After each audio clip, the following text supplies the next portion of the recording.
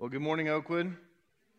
Welcome. Glad you're here this morning. What a great time of worship this morning and just setting the stage for the Word of God this morning. We're in a series called Love Can. Last week we talked about how love can rescue my relationships. Today we're talking about how love can overcome my circumstances. How love can overcome my circumstances. You know, we live in a time of unprecedented stress and fear. And it seems like as we go through life, stress and fear are on the increase, that our circumstances and the situations we find ourselves in become even harder and harder. This morning, I want you to know that God's love can overcome my circumstances as I let His love strengthen me and give me hope. And we need God's love to strengthen us. We need God's love to give us hope because His love can help us overcome anything in our lives. And so many times our circumstances create stress and fear, and we let that shape our future actions. I want you to go back with me to 8:17 p.m. on the evening of March 3rd, 1943. 8:17 p.m., March 3rd, 1943. Bomb sirens were going off all over London, England. People were out for the evening. They were at restaurants. The taxi cab drivers were driving people around. Buses were loaded with people. And when the sirens started, it just struck panic and fear and pandemonium, and people were running everywhere. They were jumping out of the taxi cabs and unloading out of the buses. The anti-aircraft, you could hear it off in the distance, the anti-aircraft artillery being prepared as these planes would come in. But the thing that was kind of weird is that no one saw any planes. But that didn't tone down the horde of people. The chaos lasted for about 15 minutes. The bodies were sorted for about 4 hours. And in the end, 173 men and women and children lost their lives, but not a single bomb had ever been dropped. It turns out that no bomb killed anyone that night. Fear did. You know, fear loves a good stampede. Fear's payday is blind panic, sleepless nights, and restless hearts. And I would even go on and suggest that fear has been making a really, really good living lately, hasn't it? You know, they're talking about layoffs at work. ISIS is threatening everyone everywhere. Will the economy recover as quickly as we'd like? Outbreaks of mosquito-borne illnesses seem to change and morph every year. I heard there's crazed dictators collecting nuclear weapons, and terrorism is always present. It's an unprecedented time when our military and even us as civilians get up every day and have to look at the terror threat level for the day to know how we can go about and conduct our business. We fear so much today. We fear going broke. Let's be honest. We fear finishing last. We fear the tick of the clock as it makes us even draw closer to the grave. Some of us, we fear rejection. Some of us, we fear anything that changes, anything that's different. We fear being sued. We fear the future. And because of the fear in our lives, it changes our lives. We have now developed these elaborate security systems for our homes, for our businesses. And they can install cameras everywhere on these systems, and you can see everything. We developed technologically advanced and elaborate defense and military systems to protect our country. We now put children in car seats and booster seats until they're into their preteen years, just to protect them. It's because we're fearful. They might get hurt. Some people pay thousands of dollars to get their bodies scanned. And all of these developments are from a place of fear. And yet we engage in narcotic drugs more than any other generation in history. We smoke more weed than anyone. Now, of course, that may be because it's legal in some places. A psychologist recently wrote that a child that grows up today lives with as much fear as a psychiatric patient from the 1950s.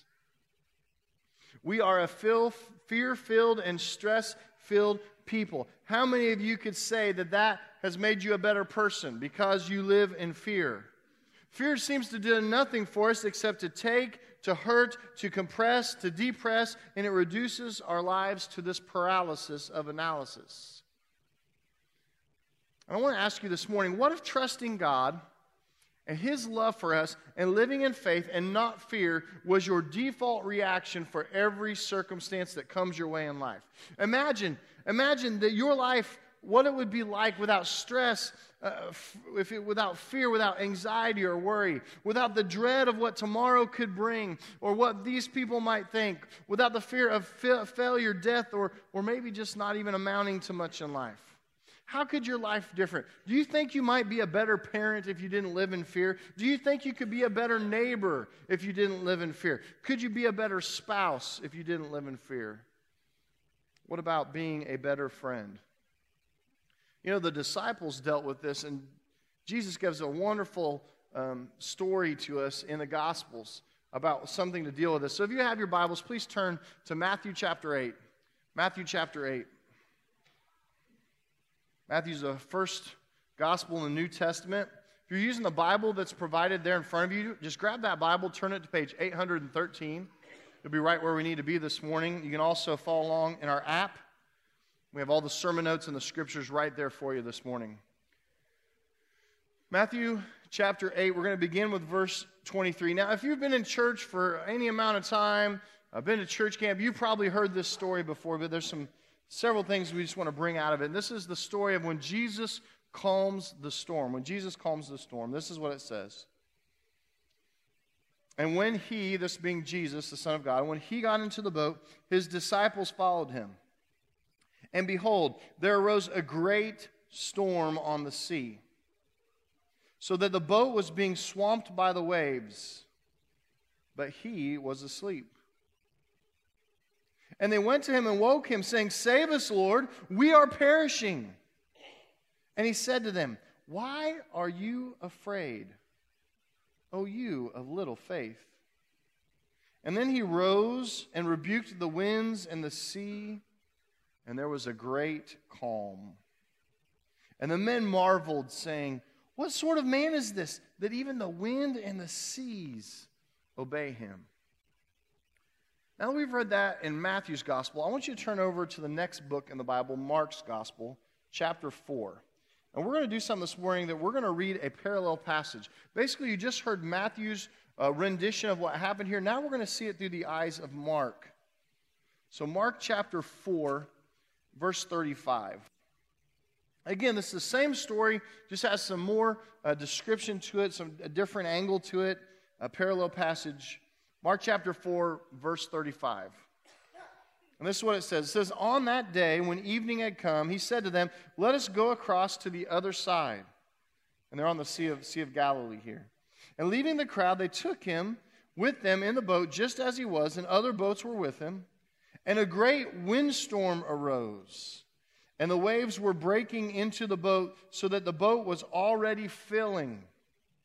But he was in the stern asleep on the cushion. And they woke him. They said to him, 'Teacher, do you not care that we are perishing?' And he awoke, and he rebuked the wind, and he said to the sea, 'Peace, be still.' And the wind ceased, and there was a great calm. And then he said to them, 'Why are you so afraid? Have you still no faith?' And they were filled with great fear, and said to one another, 'Who then is this, that even the wind and the sea obey him?'" There's two things out of this passage that seem to just jump out at me as we're talking about overcoming our circumstances today. Two things that the disciples experienced that we experience in our lives as well. And that would be stress and fear. You see, they think we're just going to go across a lake, and I'm sure they would have probably scoped it out ahead of time. Hey, the weather's looking good. It's been a nice day. But it says in the scripture that the storm just came up suddenly. It's kind of like the storms in our lives. We don't expect them. If we saw them on the horizon, we might try to avoid them. We might steer a different direction. But nonetheless, we find ourselves just suddenly in the middle of a storm. And those disciples that had been with Jesus, that were walking with Jesus, that were in the same boat with Jesus, had fear and anxiety. It got to be one of those situations where when the storm reared its ugly head, the disciples reacted in the flesh instead of in faith. It's interesting, the descriptors in Matthew's Gospel, in chapter 8 there that we read first. It's interesting because he writes this. He writes that there arose a great storm. Some other translations say there arose a furious storm or a violent storm on the sea. But we know from both accounts that it says the boat was taking on water. The waves were high. The sea was stormy. And the water was hitting the side of the boat, and waves were hitting the side of the boat, and the boat was filling with water. What's interesting is the Greek words for great storm that Matthew uses in his gospel there is the words megas seismos. Megas seismos. Now, we get two English words from this. The first word is megas, which we get our word mega. If something's mega, it's big, it's huge, it's enormous, it's great. And so it's a megas, and then he says seismos. Now, think about this. A seismologist studies what? Earthquakes. Very good. A seismograph measures what? Measures earthquake, the intensity, the scale of the earthquakes. Seismology is the study of earthquakes. So it's interesting that Matthew here says that this is a megaseismus, almost like it's a great shaking of the earth, a great earthquake. And when I read that, I was interested to know, does he use that terminology anywhere else in his gospel as he writes? And I found that he actually uses it in two other places. Matthew uses this word seismus for earthquake or for shaking of the earth 2 other times in the gospel. The first time is once to describe the shaking of the hill of Calvary when Jesus was crucified. You remember when Jesus was crucified and he died, it says that there was an earthquake. There was a great earthquake, a megaseismus that happened there. The other time that Matthew uses this description is when there's the shaking of the cemeteries when Jesus rose from the dead. You might remember that. When Jesus comes out of the tomb, when he rose from the dead, it says there's a great shaking, a megaseismus on the earth. Now I want you to think about that this morning. Apparently, the defeat of sin on the cross and the defeat of death in the tomb now have another brother. The defeat of fear on the Sea of Galilee. And notice that this storm was a sudden storm, like the ones that blow up in our lives that we don't expect. It's kind of like family during the holidays. It's kind of like an automobile accident. There's a reason it's called an accident. No one planned on it. It's kind of like someone that we really, really love and are really, really close to gets really, really sick type of storm. It's the IRS says that we owe them a bunch more taxes and we didn't see it coming type of storm. It's your marriage is in a downward spiral type of storm. It's these sudden storms. Have you ever had one of those? And then you read, and what is Jesus doing? The storm comes suddenly upon them. What is Jesus doing? It says Jesus is praying. No, Jesus wasn't praying. Jesus was prepping a Bible study. He was getting ready to preach. No. Jesus was sleeping. He was resting. I think that'd be kind of hard to do in the middle of a great storm, a megaseismos, to be sleeping through it. But Jesus was kind of proving a point to the disciples through this. I mean, I was trying to imagine with our media today, the thought of the headline in the local media outlets might read this: "The thunder roars while Jesus snores." That was original, so you should laugh at that. Or maybe it would be one like this: "The disciples scream while Jesus dreams." I don't know what they would have said about it, but seriously, Jesus has a peace here, and he was sent by God because God loves us so much. He wants to have a relationship with us. He wants to save us from sin. He wants to save us truly from fear, and he wants us to put our faith in him. And if the storm and the circumstances of life come, we ought to be able to rest in Jesus because he is at peace and he can rest through anything. Now, fear, while in and of itself, it doesn't ever say in the Bible that fear is a sin. Fearing can lead to sin because it leads us to want to control our circumstances and be put in situations that we want control, that we want to know what's going on. And sometimes we start putting our faith in other things other than God.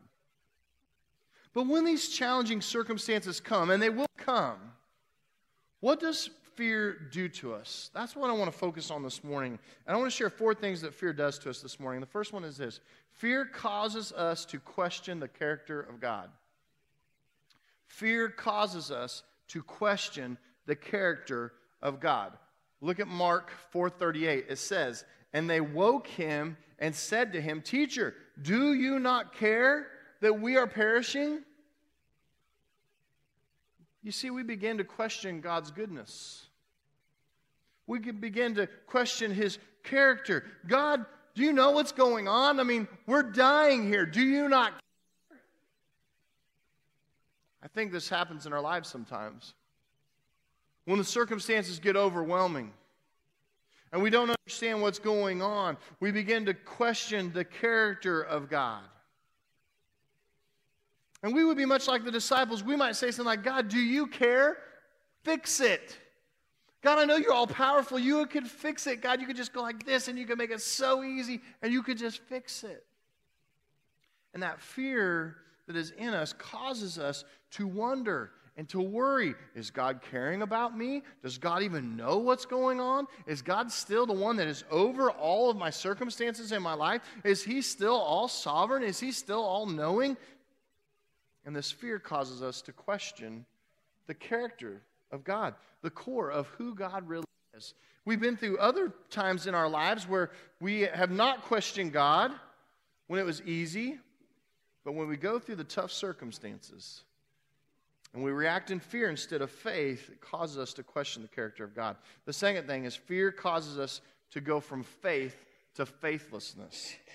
If we stay in our fear, it's going to cause us to go from faith to faithlessness. Faith says God can do anything.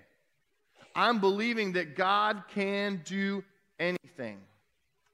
We see this struggle with our faith sometimes when someone is stricken with some type of disease and they really begin to struggle because they're worried and they have fear. We see this when somebody suddenly loses their job. Just all of a sudden they're fired or they're laid off. They lose that job and they have this fear. We see this when that court summons comes in the mail that we weren't expecting. There's this stress and anxiety and fear. And when the stress and the fear go up, our tendency is to struggle in the faith. Because as humans, we want to react in the flesh. We want answers. Let's be honest. We want to know exactly what's going on. But where's the faith in that? Because Jesus would say, "Trust me." Well, I don't know what's going on. I don't know what's going to happen. Trust me. Well, what if this happens? Trust me. Trust is so much harder than knowing. I think if we're being honest and we had our choice in the matter, we'd say, well, we'd just rather know than to have to trust. And I was thinking about fear. What is the opposite of fear? I think if I just threw that out, most of you would say, well, the opposite of fear is bravery. The opposite of fear is courage. But I thought, really, the opposite of fear for a Christian, I think the opposite of fear would be faith and hope in who God is. Hebrews chapter 11, verse 1, one of my favorite verses in the Bible, reminds us of this. It says this, it says, "Now faith is being sure of what? Of what we hope for and certain of what we do not see." We don't know, but we're going to have hope in who God is because we know that God loves us. Fear causes us to go from faith to faithlessness. The third thing that fear does is that fear erodes our understanding of God. Fear erodes our understanding of God. It's amazing when our circumstances are great and we're not going through any tough times in our life, we really feel like we understand God. We really understand God, and we have no doubt in Him at all. It's like when those tough times come, all of the great and the mighty and the wonderful things that God has done to take care of us, that we've experienced in Him our whole life, all of a sudden, in that moment, in that sudden storm, in that megaseismos, gets thrown out the window in the midst of a tough circumstance. And we forget that His ways are higher and better than our ways. We forget that He's the one that holds the plans and holds the future.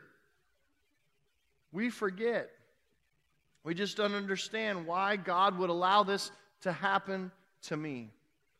The prophet Isaiah, in Isaiah chapter 58, verses 8 and 9, wrote this about the Lord speaking to him. And it says this, "For my thoughts are not your thoughts, neither are my ways your ways, declares the Lord. For as the heavens are higher than the earth, so are my ways higher than your ways, and my thoughts higher than your thoughts." You see, sometimes as humans, we just can't know. We can't know why. We can't know the future. We can't know exactly what's going to happen. We just have to understand that God knows. And that what God requires of us is to put our faith in Him and to follow His will and His ways to the best of our comprehension. Our response to our own lack of understanding should be faith and trust in a mighty God who is on the throne of heaven and who has everything under His control. And when we adjust ourselves and look at things through this lens of not fear, but faith and trust in God, it's amazing how it will change your perspective. But faith often erodes our understanding of God. The last one I want to share with you this morning is that fear makes us into control freaks. Fear makes us into control freaks. We're just going to call it what it is. Fear at its core is a perceived loss of control or knowing. That's just the Eric definition, okay? Fear at its core is just perceived loss of control. I'm not in control anymore, or a loss of knowing. I don't know what's going on. I'm not in control, and I'm not knowing, so my world is spinning out of control, and so what am I going to do? I'm going to try to gain control. And we've met these people, don't we? We know these people. Some of you are laughing, smiling, you know. We laugh about people being control freaks, but I want to tell you this morning, if someone is a control freak, it's for a reason. And I think the reason 99% of the time is fear. It's fear about what could happen if I don't control. Have you ever worked for someone who is a control freak? Have you ever had a boss or a manager or someone that was over you, that was a higher up that you had to answer to as a control freak? They would not let you do your job. You thought, man, I could do this job. I run circles around this job. I don't need anybody. But why? Think about the real reason why. Why do they not let you do your job? Why are they what you would call a control freak?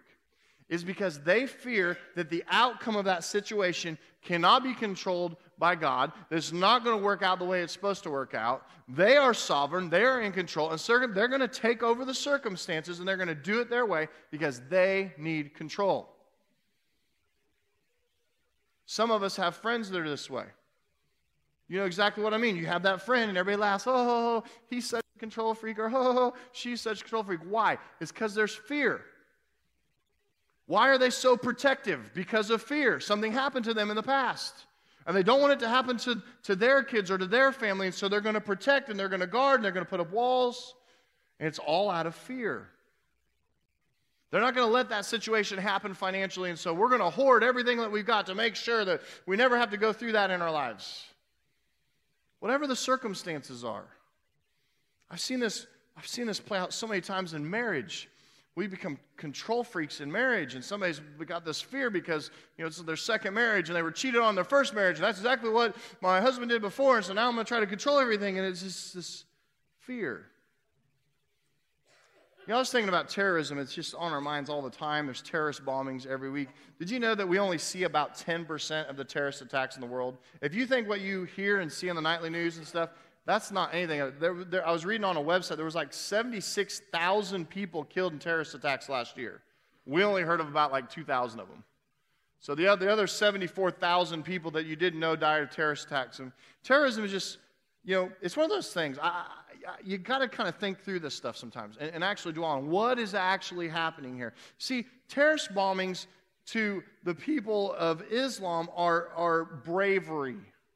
But to me, they're operated in fear and cowardice. And let me tell you why. And of course, I'm talking about extremism in Islam. Why? Because they're afraid that Islam is not real and that no one's going to buy it. So their plan is we're going to force everybody on the earth to live and operate in this fear that we will kill you if you don't convert. And so suicide bombings, to me, are not bravery. They're a quick way out because you are fearful.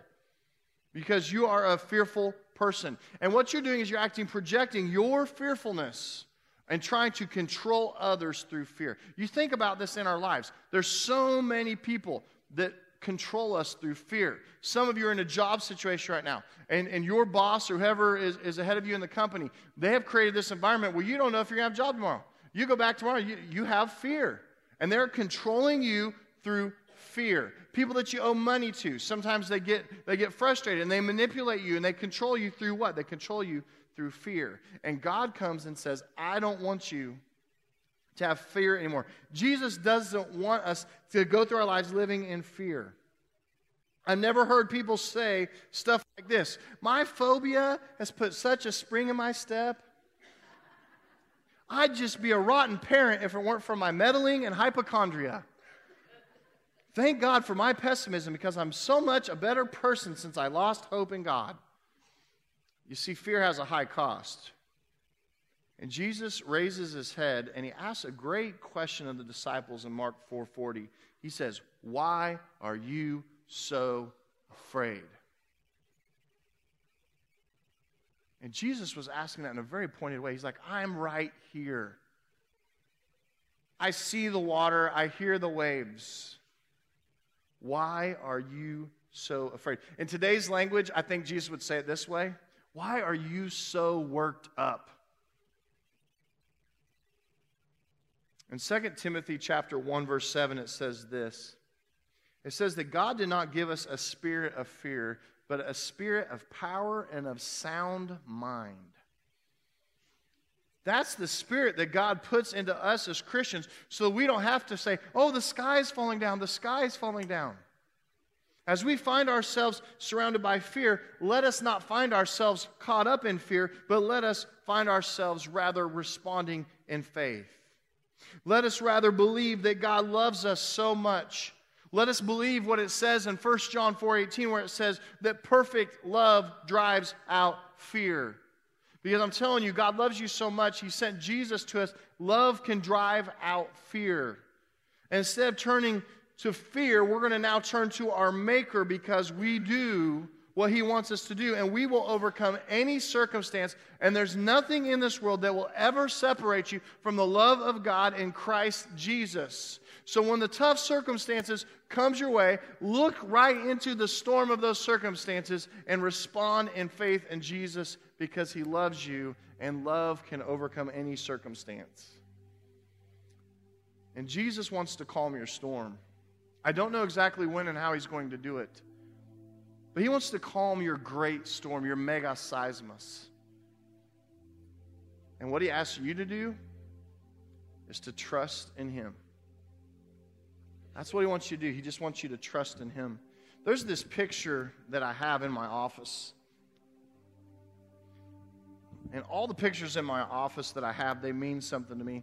I don't know how well you're going to be able to see this, but it's a picture of the boat. It's a picture of our story today, really. It's Jesus and the disciples in the boat. You can kind of see the storm clouds kind of rolling away there. And in the picture here, it has Jesus, and he's standing up, and he's got his arms out.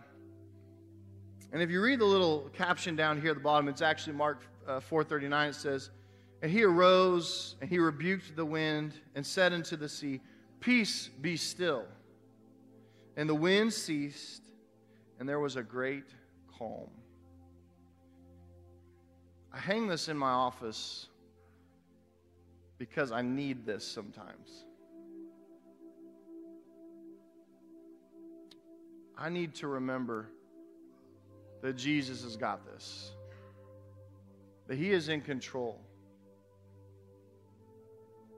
that he is standing in my ship because I am his child.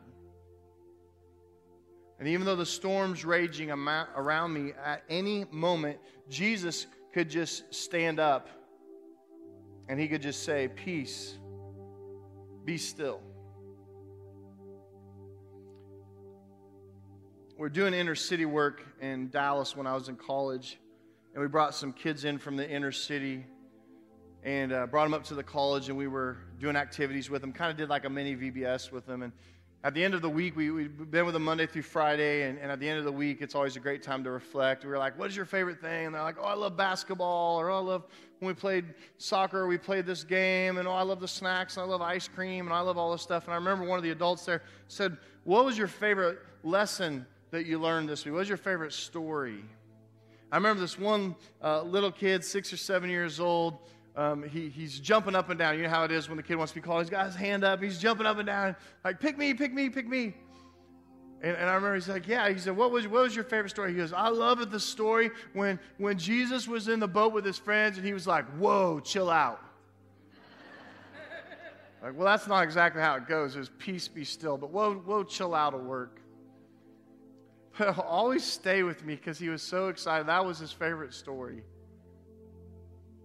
Because I think even at 6 and 7 years old, he could acknowledge something that some of us adults have struggled with sometimes. That God is in control. He's all-powerful. And in a moment, he can stand up and just raise his hands and say, peace, be still. And even the waves of the sea and the winds of the storm will obey him. In 1 Corinthians chapter 13, verse 7, toward the end of the love chapter there, it says this.